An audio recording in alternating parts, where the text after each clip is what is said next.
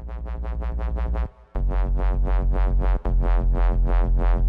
are listening to the People's Oral History Podcast. Hello and welcome. Today we're talking to a guy called Alf Morris. He was born in the 30s and grew up in the East End of London. He's got a few stories to tell about life in the East End during the 30s and 40s, and I hope you enjoy. This is podcast 001, and this is the very beginning of the People's Oral History Podcast.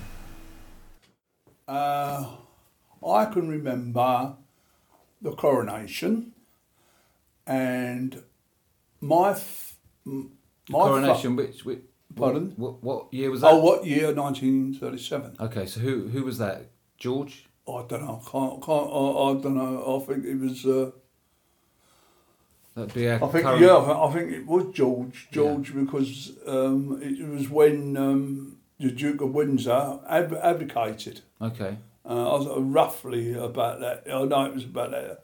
And my father, with other people in the streets where I lived, they all got together and they built a stage at the bottom of the Prospect Walk.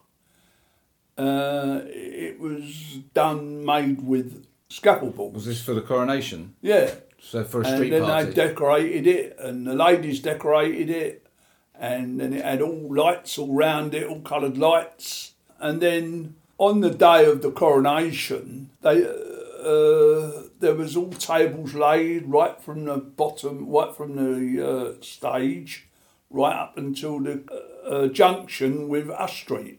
And all the children, we all got small gifts and oranges and apples and things like that, and we had jelly and whatever the children had then. It was a luxury. What was the East End like back then, before the war? The East End now.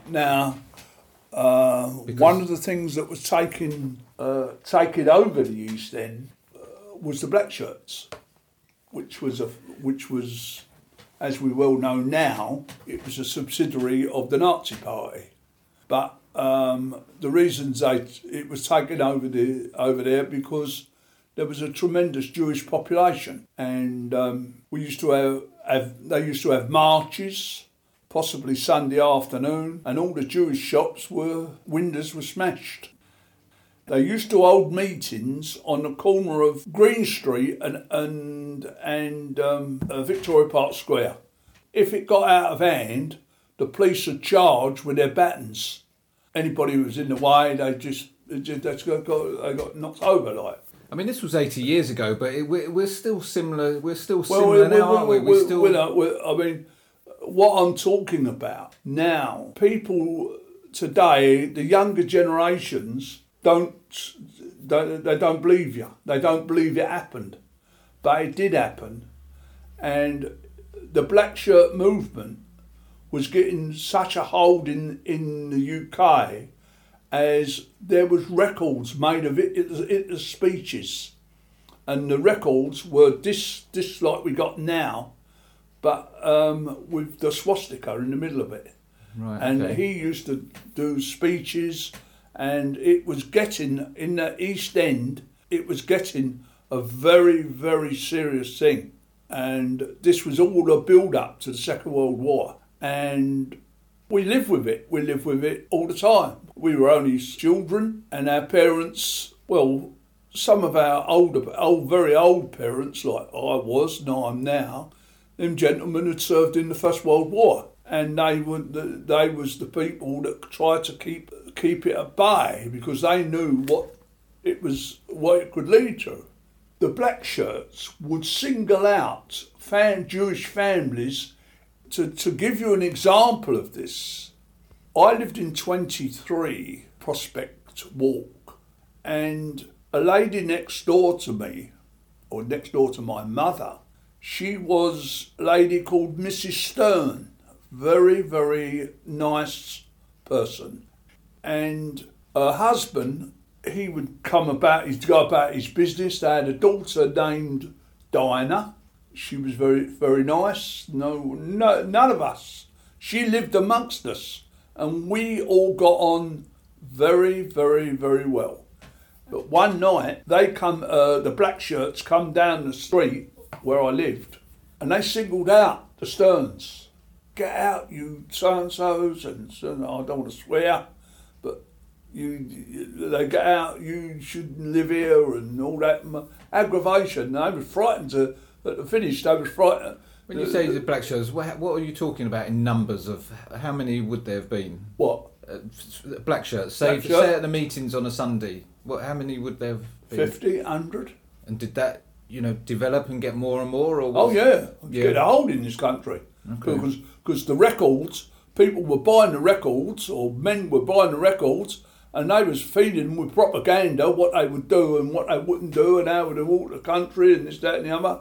And I mean, my mother's relatives, they lived in Bramer Street, and they used to sit in the front room listening to the German speeches, but it was all in English, but what they wanted them to believe, and they believed it, and they didn't know what was going on in other parts of the world, but that's how it become a very hold in this country.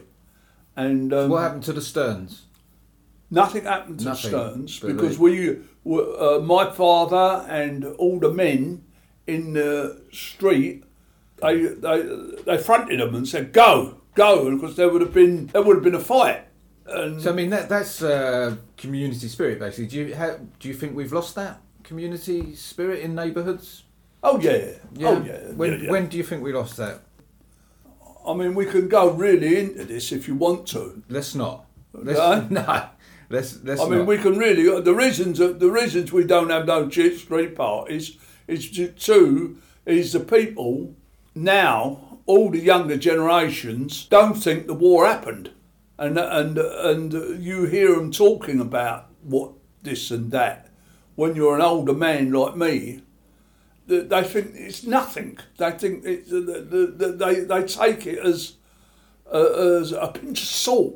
Where we looks upon it as very serious, they don't. And the reasons we don't have no street parties now is because they think it's below their dignity to have these street parties. When the Blitz begun, we slept in various places. We slept in the Anson shelters, and when we was bombed out, we went to various church cellars, if you like. We used to get there at 8 o'clock at night and stay there till the next morning. But in the crypts. Yeah. And in the crypts, you could hear everything. You could hear the noise of the bombs and the guns and all that. Well, you never used to get much sleep. It wasn't really safe, but you wasn't to know that. You went anywhere because you couldn't stay indoors. So we was going to St John's Church in Bethnal Green in the crypt. We slept with the coffins. There was a shelf. And there was lead coffins up there. Been there yonks, years. And we wasn't concerned about that. We just had to get a night's sleep. Then somebody came in and said, they're going to open the tube tomorrow night. The tube is going to... Because the Bethnal Green Tube was being built. And we went down there. But when you got down there, you couldn't hear nothing. Nothing at all. Nothing. You couldn't hear nothing. You're listening to a Creative Commons licensed podcast. Well, what happened on the 3rd of March 1943 between the hours of 8 p.m. and 8:30 p.m. The RAF had visited Berlin the night before, and we always knew that we'd get a visit from the opposition. In other words, German planes would come out. Well, when you say visit, you mean bombing raid? Pardon? When you say visit, you mean a bombing raid? Yeah, right, an air raid, an occasional air raid. It wasn't like the Blitz. Yeah. The Blitz was 10 air raids a day,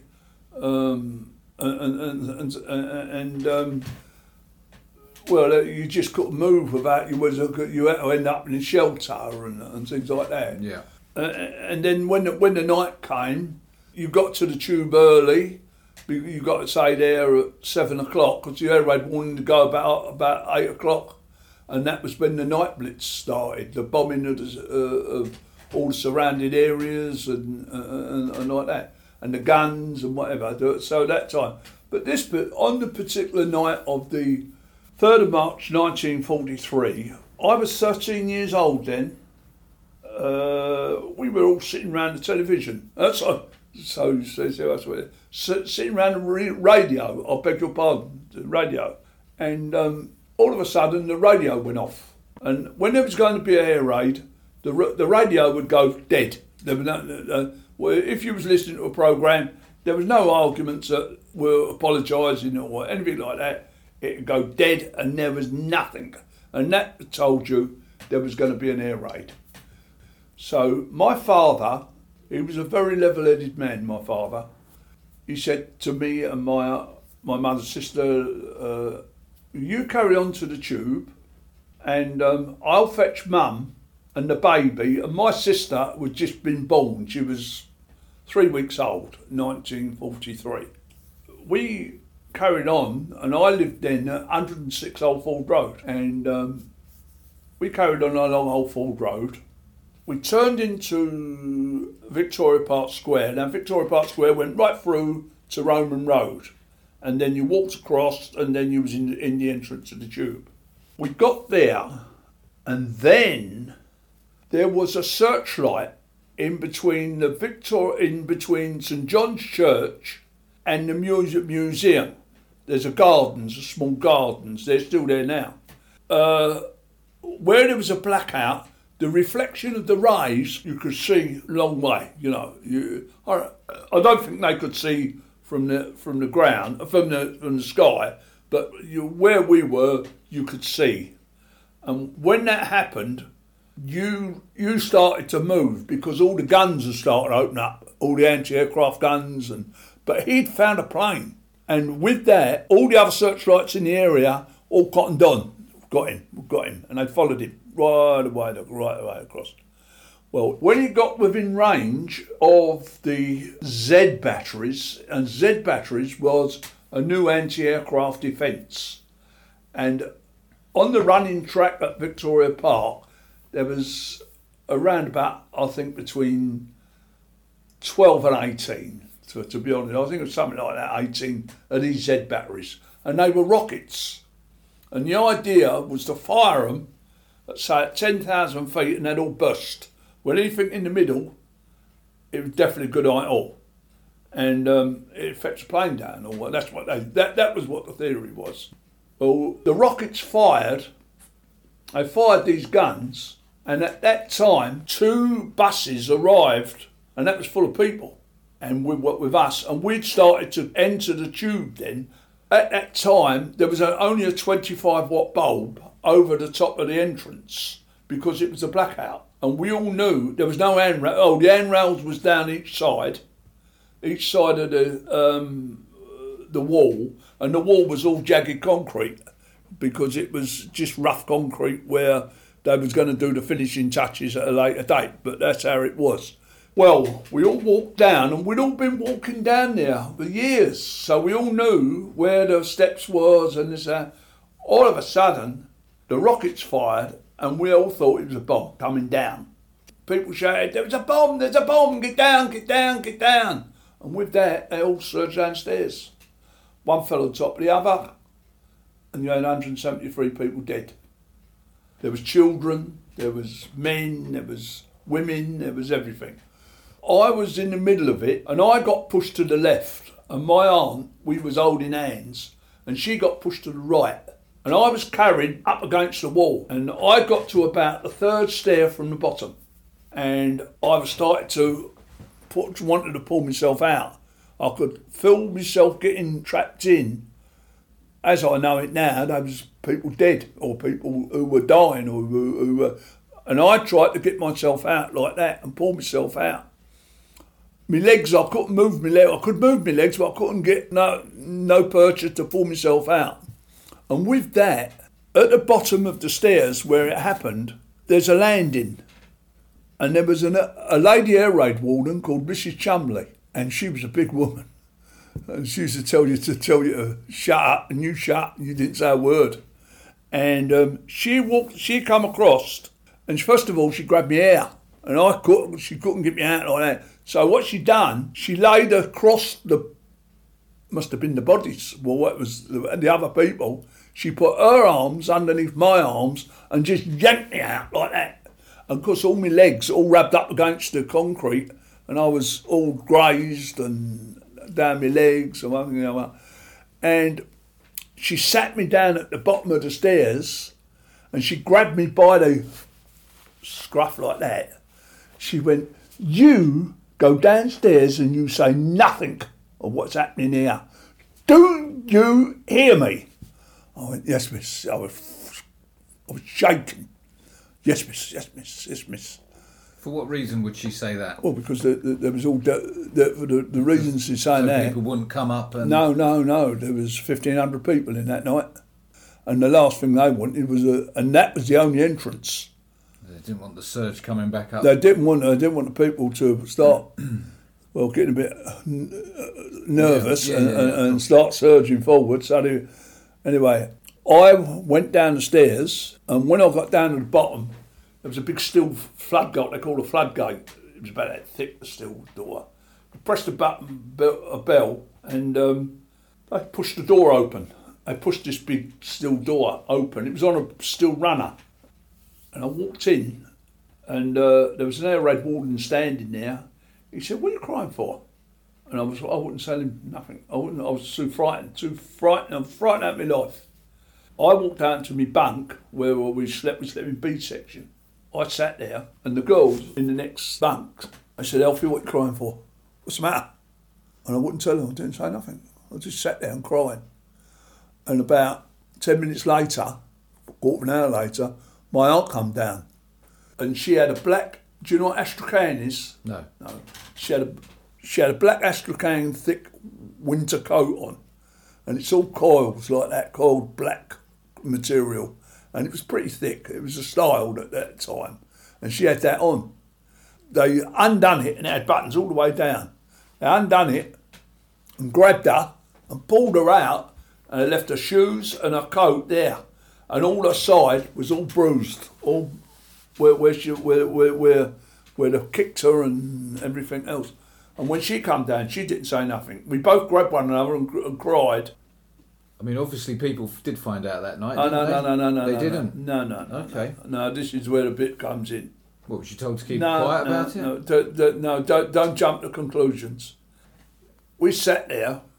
They said to my aunt, "What's the matter, Lil?" She said, "There's some people fell over at the top." That's all they made. I made very light of it.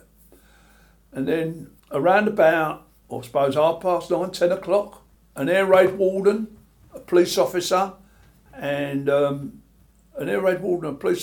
fireman. They come from another. They come down in Bethnal Green. There's a gardens called Carpenter's Square, and that is a little way from Bancroft Road.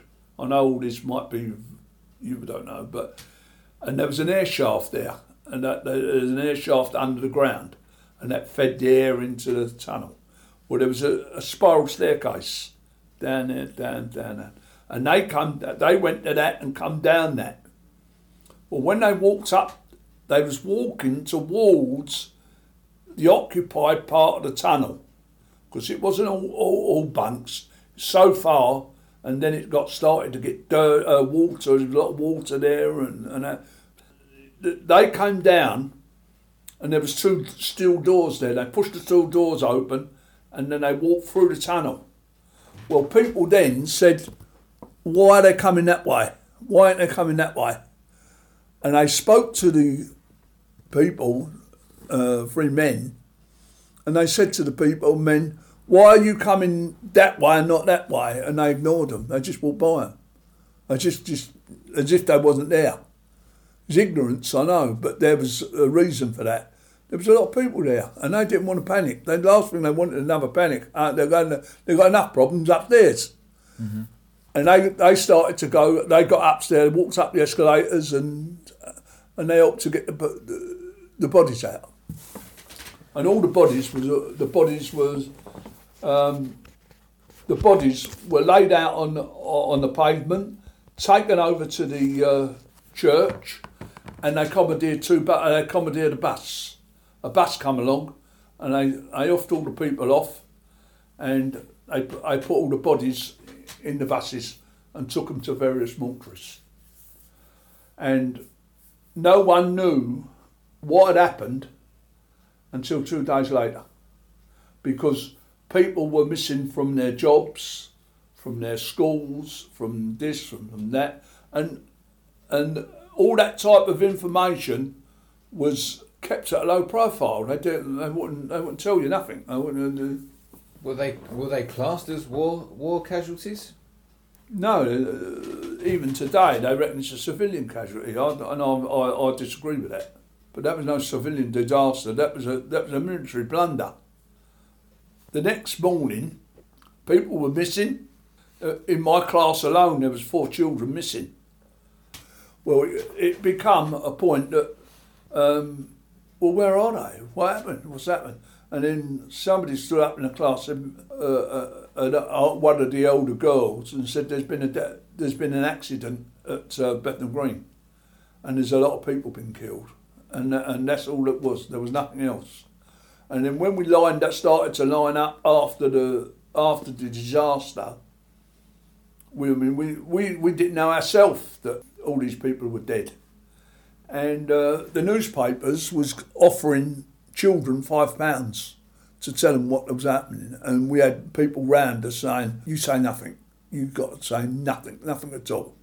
The authorities, they put something on to stop you saying anything. They said they didn't even make it an announcement in the paper, or nothing. Nothing was said.